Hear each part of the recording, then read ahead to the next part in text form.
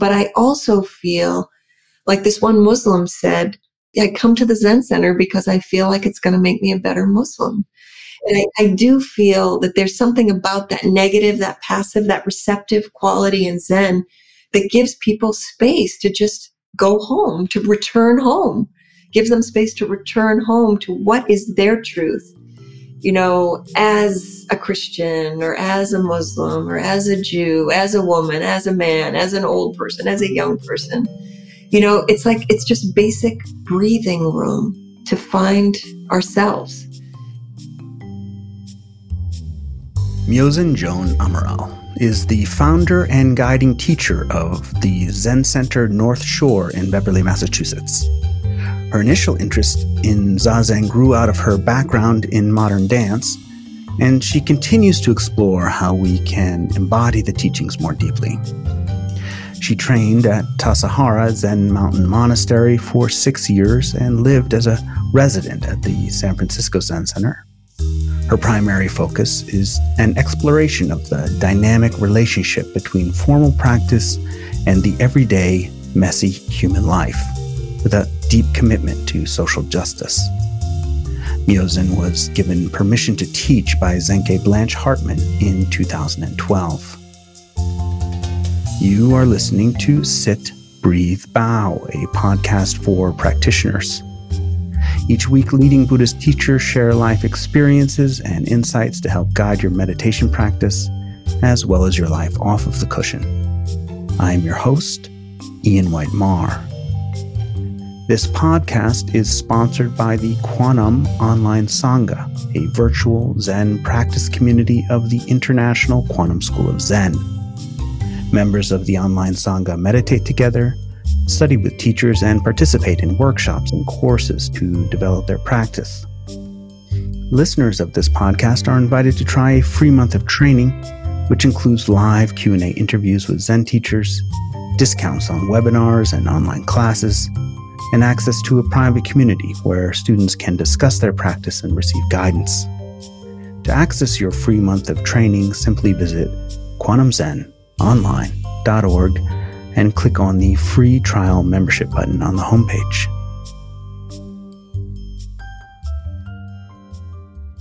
So Joan, you lived for several years in one of the famous American monasteries on the West Coast in California, Tassajara, and then also really at one of the preeminent Zen centers, like residential Zen centers in San Francisco.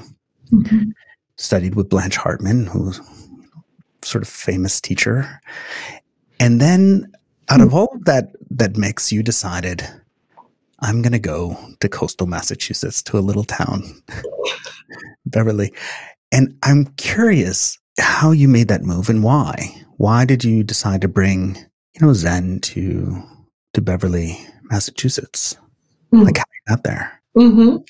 Well, it's not exactly like I decided to bring Zen to Beverly, Massachusetts. But ever since then, I've been hoping that they're okay with it being here. Right. So, yeah. All right. So I'm from New Hampshire originally. So this is a bit of a homecoming. I'm in my 50s now. And the precipitating factor was my dad was beginning to enter a dying process. And I really wanted to know him when he died. And I didn't think I would. I wanted to feel it when he died. And I didn't think I would because I didn't really know him. And so, let's see, there was a confluence of events. I had finished my period of monastic training in the mountains at Tassajara, returned to the city, and I had finished a chaplaincy training program, a year-long chaplaincy training program. And so I had kind of chaplaincy on my mind. We had also experienced a series of deaths at San Francisco Zen Center at that time in quick succession, including the suicide of a Sangha member in the building. He was found in his room. And so then I got the call from my dad, and my chaplaincy training was coming to a close. And for my exit interview with Gil Fronsdal, I'm going to name him, and he can always, say, I never said that. at the end, he said to me, "So what's your next step?" And I said, "Well, maybe in 5 years or so, I'd like to see about establishing a practice place somewhere."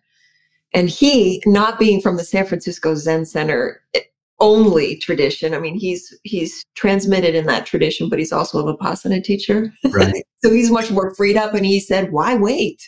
Do it now." And I was like, what? It would never have occurred to me to start to do it like right away. So that was in my mind. I felt really encouraged by Gil. And then my dad called, and then I came back that summer. I came back to New England. I had never even heard of Marblehead before. I actually had spent a summer in Beverly, which, Beverly's changed a lot in the last 25 years or so. But back then, I would not have imagined moving from San Francisco to Beverly. And, it's a fact that like Starbucks, there's basically a Zen center in every corner in Northern California. And I knew that population did not need another Zen center. I was also really feeling that the state of California is pretty maxed out in terms, even back then in 2012, 2011, I was wondering about climate, about the drought and access to drinking water. And it just felt like it was time to go. And so I received an invitation to stay and okay, so here's a story. This is a bit of the lore. I haven't told this story in a while, but we are approaching next year, our 10th anniversary. So we're going to be whipping out all these old stories. Mm-hmm. And someone wanted to actually write a TV series called The Zendo about us because there were so many crazy stories from the beginning. I am not a trust fund baby. I don't have money. And so this Zen center of ours just sort of arose, from nothing, which is perfect for Zen. At any rate, what happened was an old high school friend reconnected. He was living in Marblehead. I visited him in Marblehead. Hurricane Irene hit. The flight back to San Francisco was canceled. He and I had this long conversation, and he asked me what I was interested in doing in life. And I said, well, I have this thought of establishing a practice place. I've come out of San Francisco Zen Center, which is wonderful. I have so much gratitude. Like you said, it's got a wonderful reputation, deep training, a beautiful lineage. And it was time to go. Mm-hmm. I really felt as a woman priest, I had reached my edge as to how much I was my training stopped. I needed to train outside of the bassinet, basically. I needed to get out. And so, I spent the weekend in Marblehead, and I remember he was so encouraging and just planted the seed in my mind that maybe this was possible, even though I didn't have money and I didn't know anybody and I didn't know how it would work. But I remember I got up and went for a walk early that next morning after having this wonderful conversation. It was a beautiful late August morning in 2011. And I walked to Fort Sewell, for anybody who knows Marblehead. And I sat on a bench overlooking the little harbor there. The water was so blue. The sky was so blue. And for the first time in my life, I felt filled with both tranquility and possibility. Mm. And I just stood up and I started walking back. And across the harbor, I saw this woman with her little dog. And she was maybe 100 feet away, but she stopped and I could see her watching me across the harbor. And as I walked around the bend, she was out of view for a while, and I came around the bend and there she was again, still stopped, and she watched me as I approached. And I walked right up to her, stopped in front of her, and she said, "Do you meditate?" I mean, I'm not wearing anything in particular. I'm not walking with my hands in shashu. I'm just walking. And it was really interesting. And I said, well, yes. And I have this thought of establishing a practice place. And she said, oh, you have to meet so and so. And then that was what launched the Marblehead Zen Center, where we were known as that for a couple years before we moved over 2 towns, which is a big deal in New England. It's like moving to Mars or something. Yeah. And so that was difficult. But since then, we've had, I think it's like 4 physical practice places. We've been very scrappy. We've lived in every imaginable type of situation. We started in a haunted house in Old Town Marblehead. We moved to an Episcopal church for 2 years. We were in residence, a dedicated space within view of the sanctuary. It was super cool. Yeah. And then I started to feel like when the parishioners said to me, we see you more than we see our own priest. Oh. I thought, well, maybe, it's time to go. And so then we moved to a duplex in Beverly. That's when we came over to Beverly. And I was in residence there for a while. I practiced with that model of being a temple priest. That lasted for 3 years until the person who owned the house fell into foreclosure. And gosh. And I was on my way to my therapist when I got a text from the Tenzo, the head cook. He's making soup in the kitchen. And he said, Joan, there are all these bidders and bankers out front. Did you realize that Zen Center's, the building's on the block? So we had a very interesting encounter with the man who had bought the building. And it was actually kind of beautiful. That's a whole bunch of sub-stories. But then from there, we moved into a storefront on Park Street, which is the bad part of town, which I loved. That was after living in kind of a cushy neighborhood. Then we were right across from an auto body shop, diagonal to a human body shop. It was a gym, and lots of kind of the working class. It was really cool to interact with them, and then lots of people of color walking by. I would watch them in Zazen just walking by from a lower income neighborhood over to the train station, which was a couple blocks away. Lots of immigrants in that area. So that was beautiful to experience that. And then when the pandemic hit, we let go of that space, which of course we were renting. And now we are using the time to gestate, to incubate, to get stronger. It's been in the last year, it's been an intensified time of racial justice work. Mm-hmm. We've established a BIPOC-led group. It's led by Black voices and Black experiences, but it's not Black people doing the work. I'm facilitating it, kind of providing structure to it, and encouraging this inquiry into why would there be a racial justice group at a Zen center? What is the connection between the process of meditation, the process of awakening, as we say on the cushion, and the process of awakening, which I feel is deeply relevant to the practice of democracy, the practice of justice of all forms.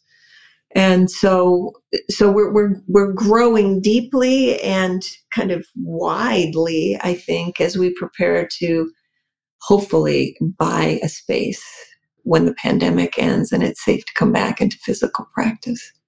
The story, that you told about Gil, it's so funny. I always knew him as a Vipassana teacher. I didn't actually know that he was part of that as well.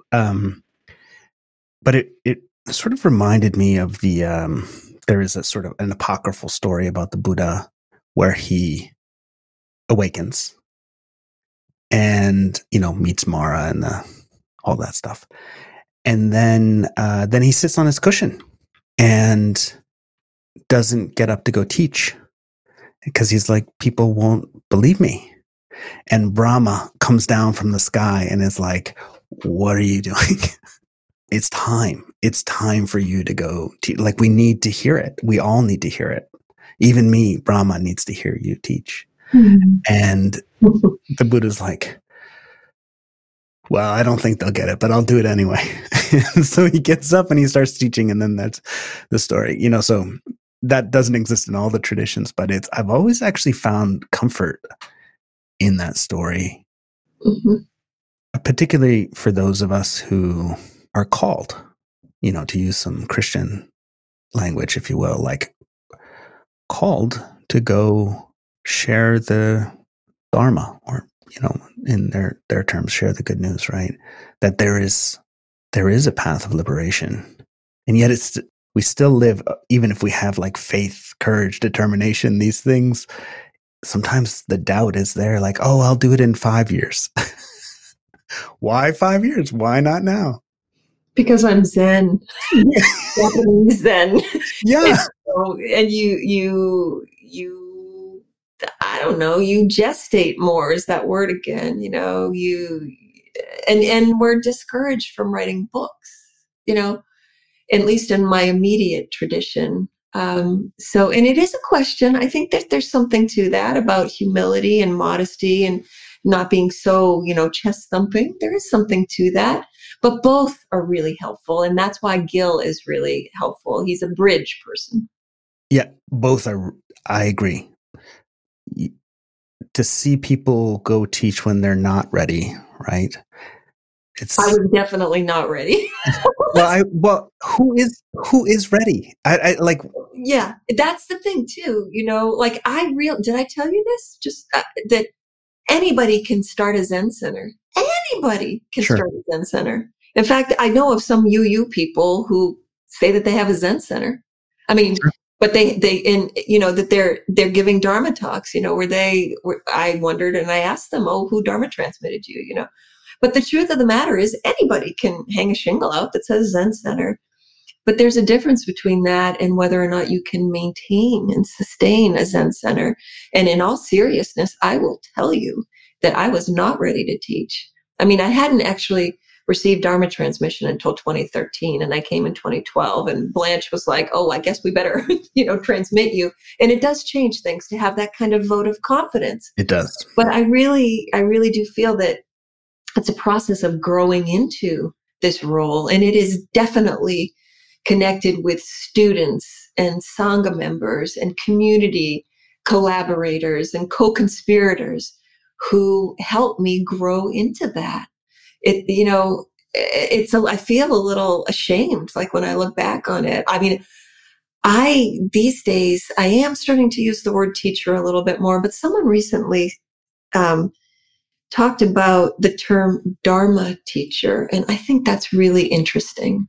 That for me feels wider than even saying Zen teacher, especially because I'm doing all this multi-faith work. Like there are 2 Christians at least on our board, and one of them is a Baptist minister. And so, the big question I had when I established the Marblehead Zen Center that became Zen Center North Shore was, how do I uphold something specific without falling into dogma and fundamentalism?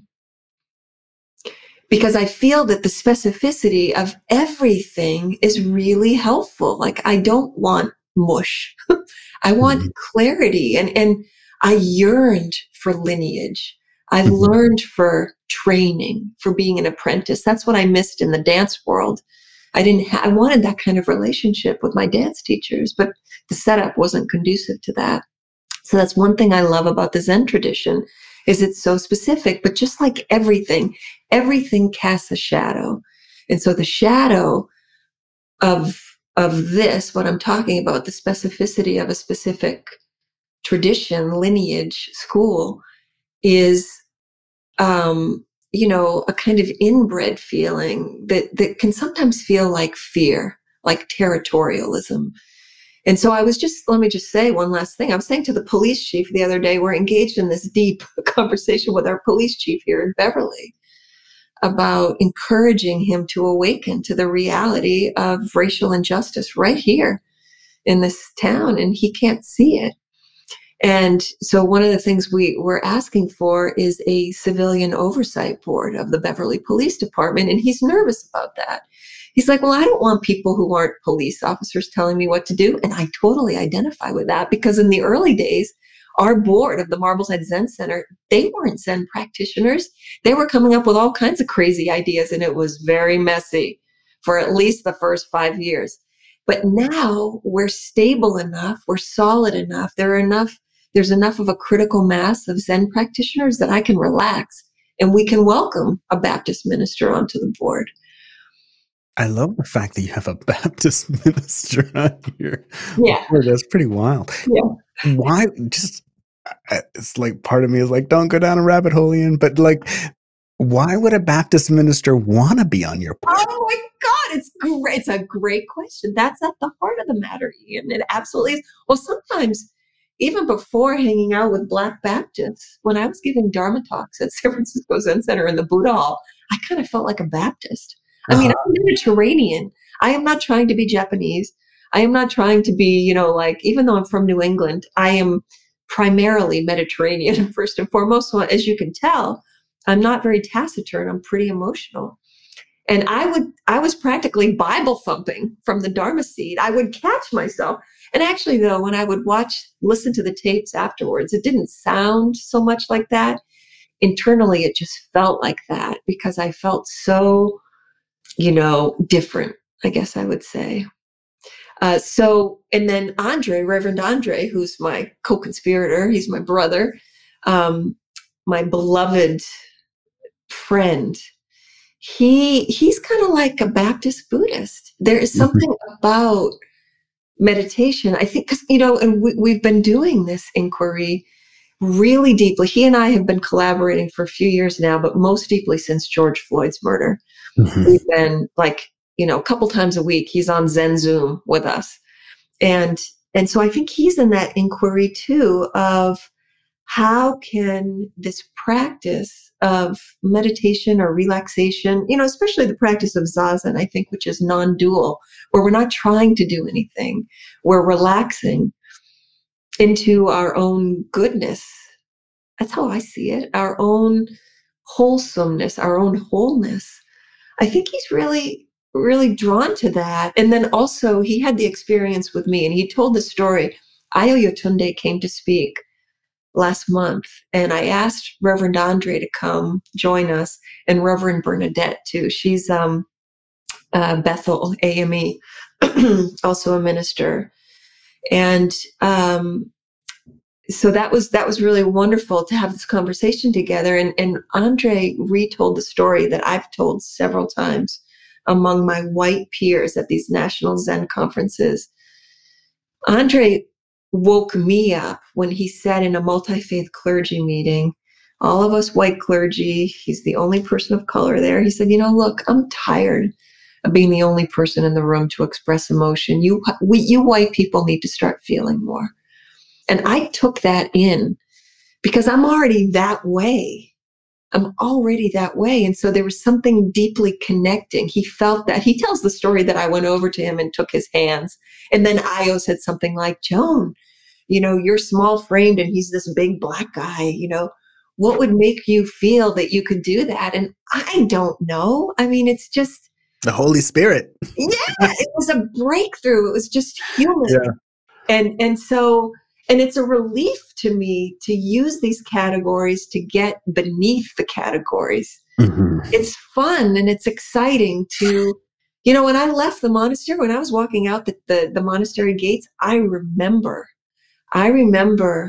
looking around, even though it's, the middle of the mountains, there's no one there. But I remember the feeling of just looking around and asking, who wants to play? And seeking out people who are really different from me, not wanting to just hang out with Zen people. It's almost trusting the practice is strong enough and clear enough that then I can branch out. It's what Dogen Zenji did. I mean, I don't mean to have the hubris to compare myself to Dogen. I identify with he's a maverick. Yeah. He's a trailblazer. He was uprooting the status quo. That was what he was doing. I value that. Well, and I think there's actually a lesson in like, if we look at the sixth patriarch, we look at, they actually, all of them, none of them were playing it safe, right? They're all kind of mavericks. When you go through, you see who is there, sort of the guy who started the tradition that I'm in, the quantum school, right? Like, had to leave his home so that he could do something else. Dogen, similar. All these people, like revivalists in a way. But, the tradition that you're in, I remember reading, God, this was a long time ago, but it's, Zen Mind, Beginner Mind.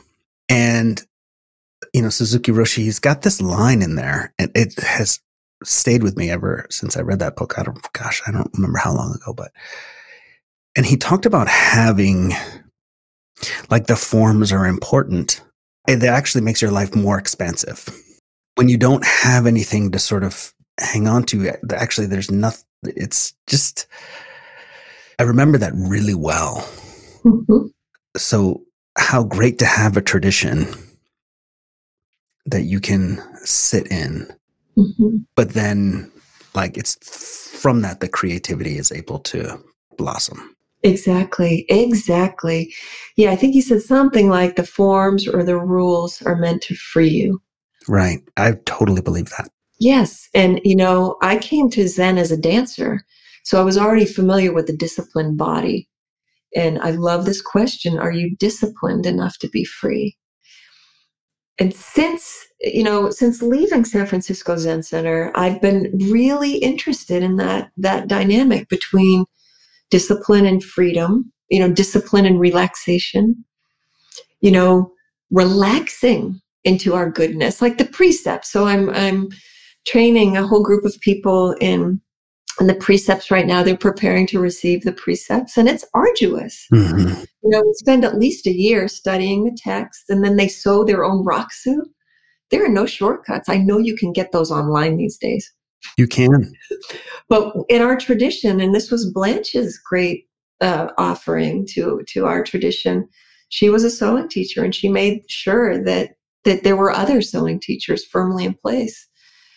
And so, with each needle, each time you bring the needle down, you say Namu Kiebutsu, I plunge into Buddha with each stitch.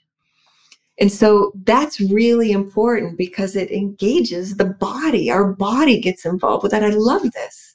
That when we have things to do with our hands, it's the opposite of, it's like an antidote to neurosis and anxiety, meaning we're not stuck here. Our whole body's involved with it. It has nothing to do with anything conceptual.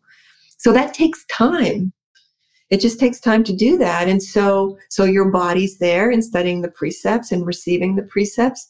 And then furthermore, something about these precepts too, around this freedom and this relaxation, growing up Catholic, there of course are similarities between the 10 commandments and the 10 grave or clear mind precepts.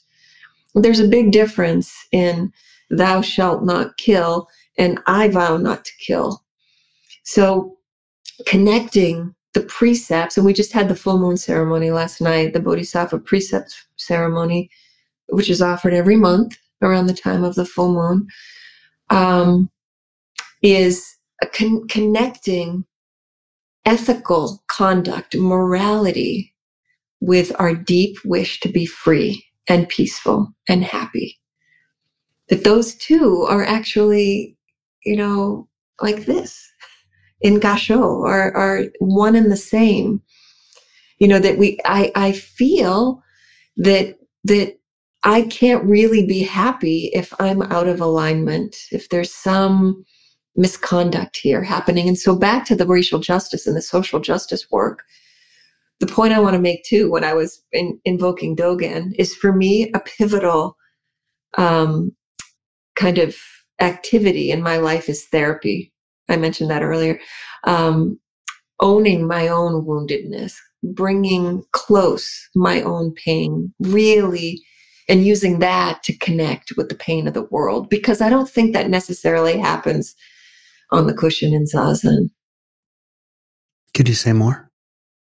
Yeah, I feel that Zazen, I was just saying this to someone this morning, Zazen, just lets me know how many problems I have. It's not, and like, I've done so many referrals. Oh, and I have a wonderful therapist who I've referred people to, or called a suicide hotline, or,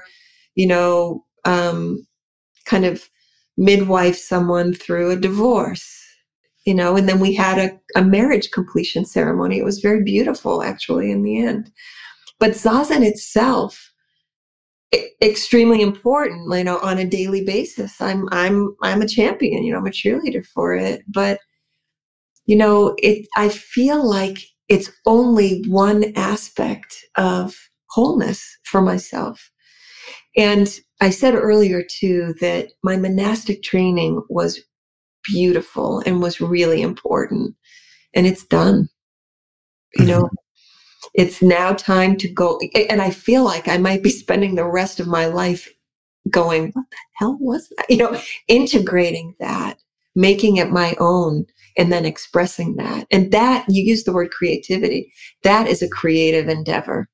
So the 4 energies I'm interested in are Zazen, social justice, for lack of a better word, self-care or nourishment, involving the self, therapeutically with our woundedness.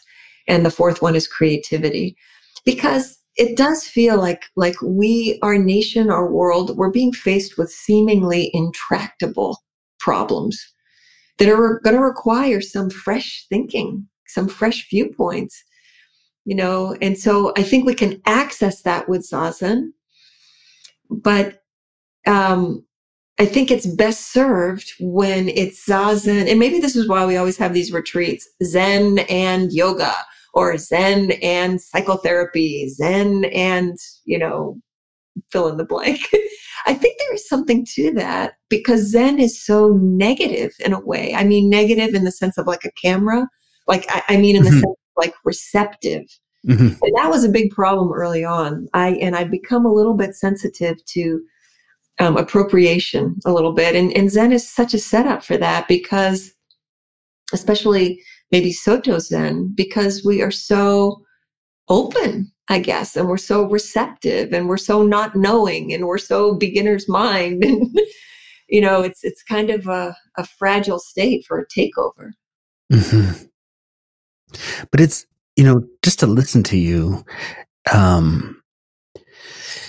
there is this, and I use the term evangelical all the time, and people they associate it with bad things, or Christians. And, but it actually comes from the Roman emperors, when they had a male child, they would send out a notice that was the evangelist or something like that.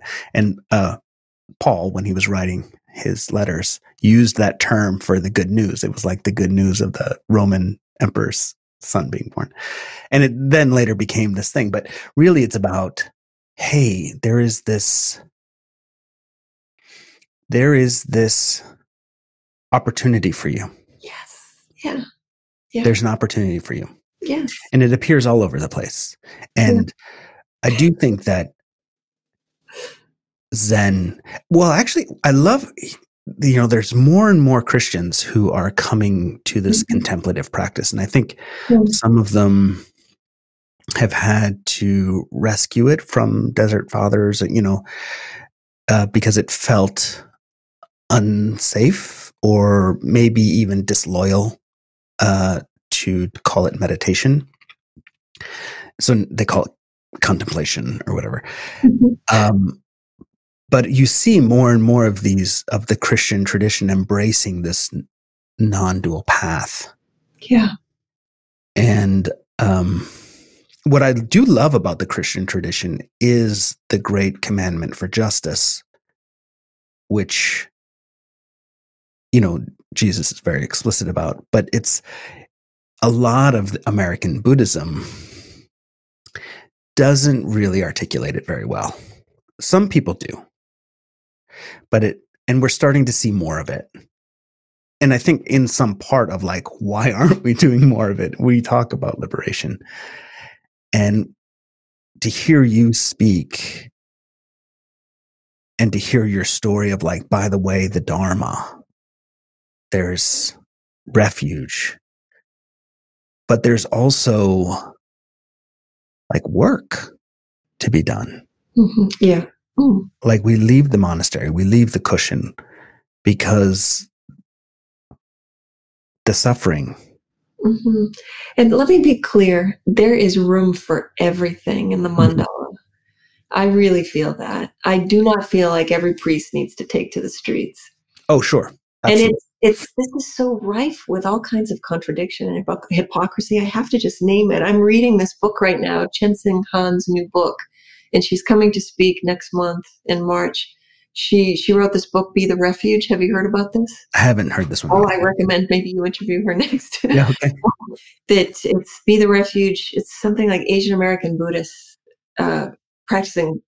Asian Americans practicing Buddhism in America, and it's calling our attention to, all how white American Buddhism is. And we've sort of co-opted that.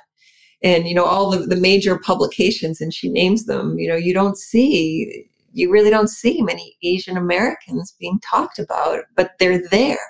And so what is that? And I wear Japanese robes. I have like the shoji screen behind me. And, I use all these elements of a Japanese tradition. And yet I'm exploring and it feels so my thing around the culture, the Japanese culture, is if it weren't for all of that, there is no way I would have become a Zen priest.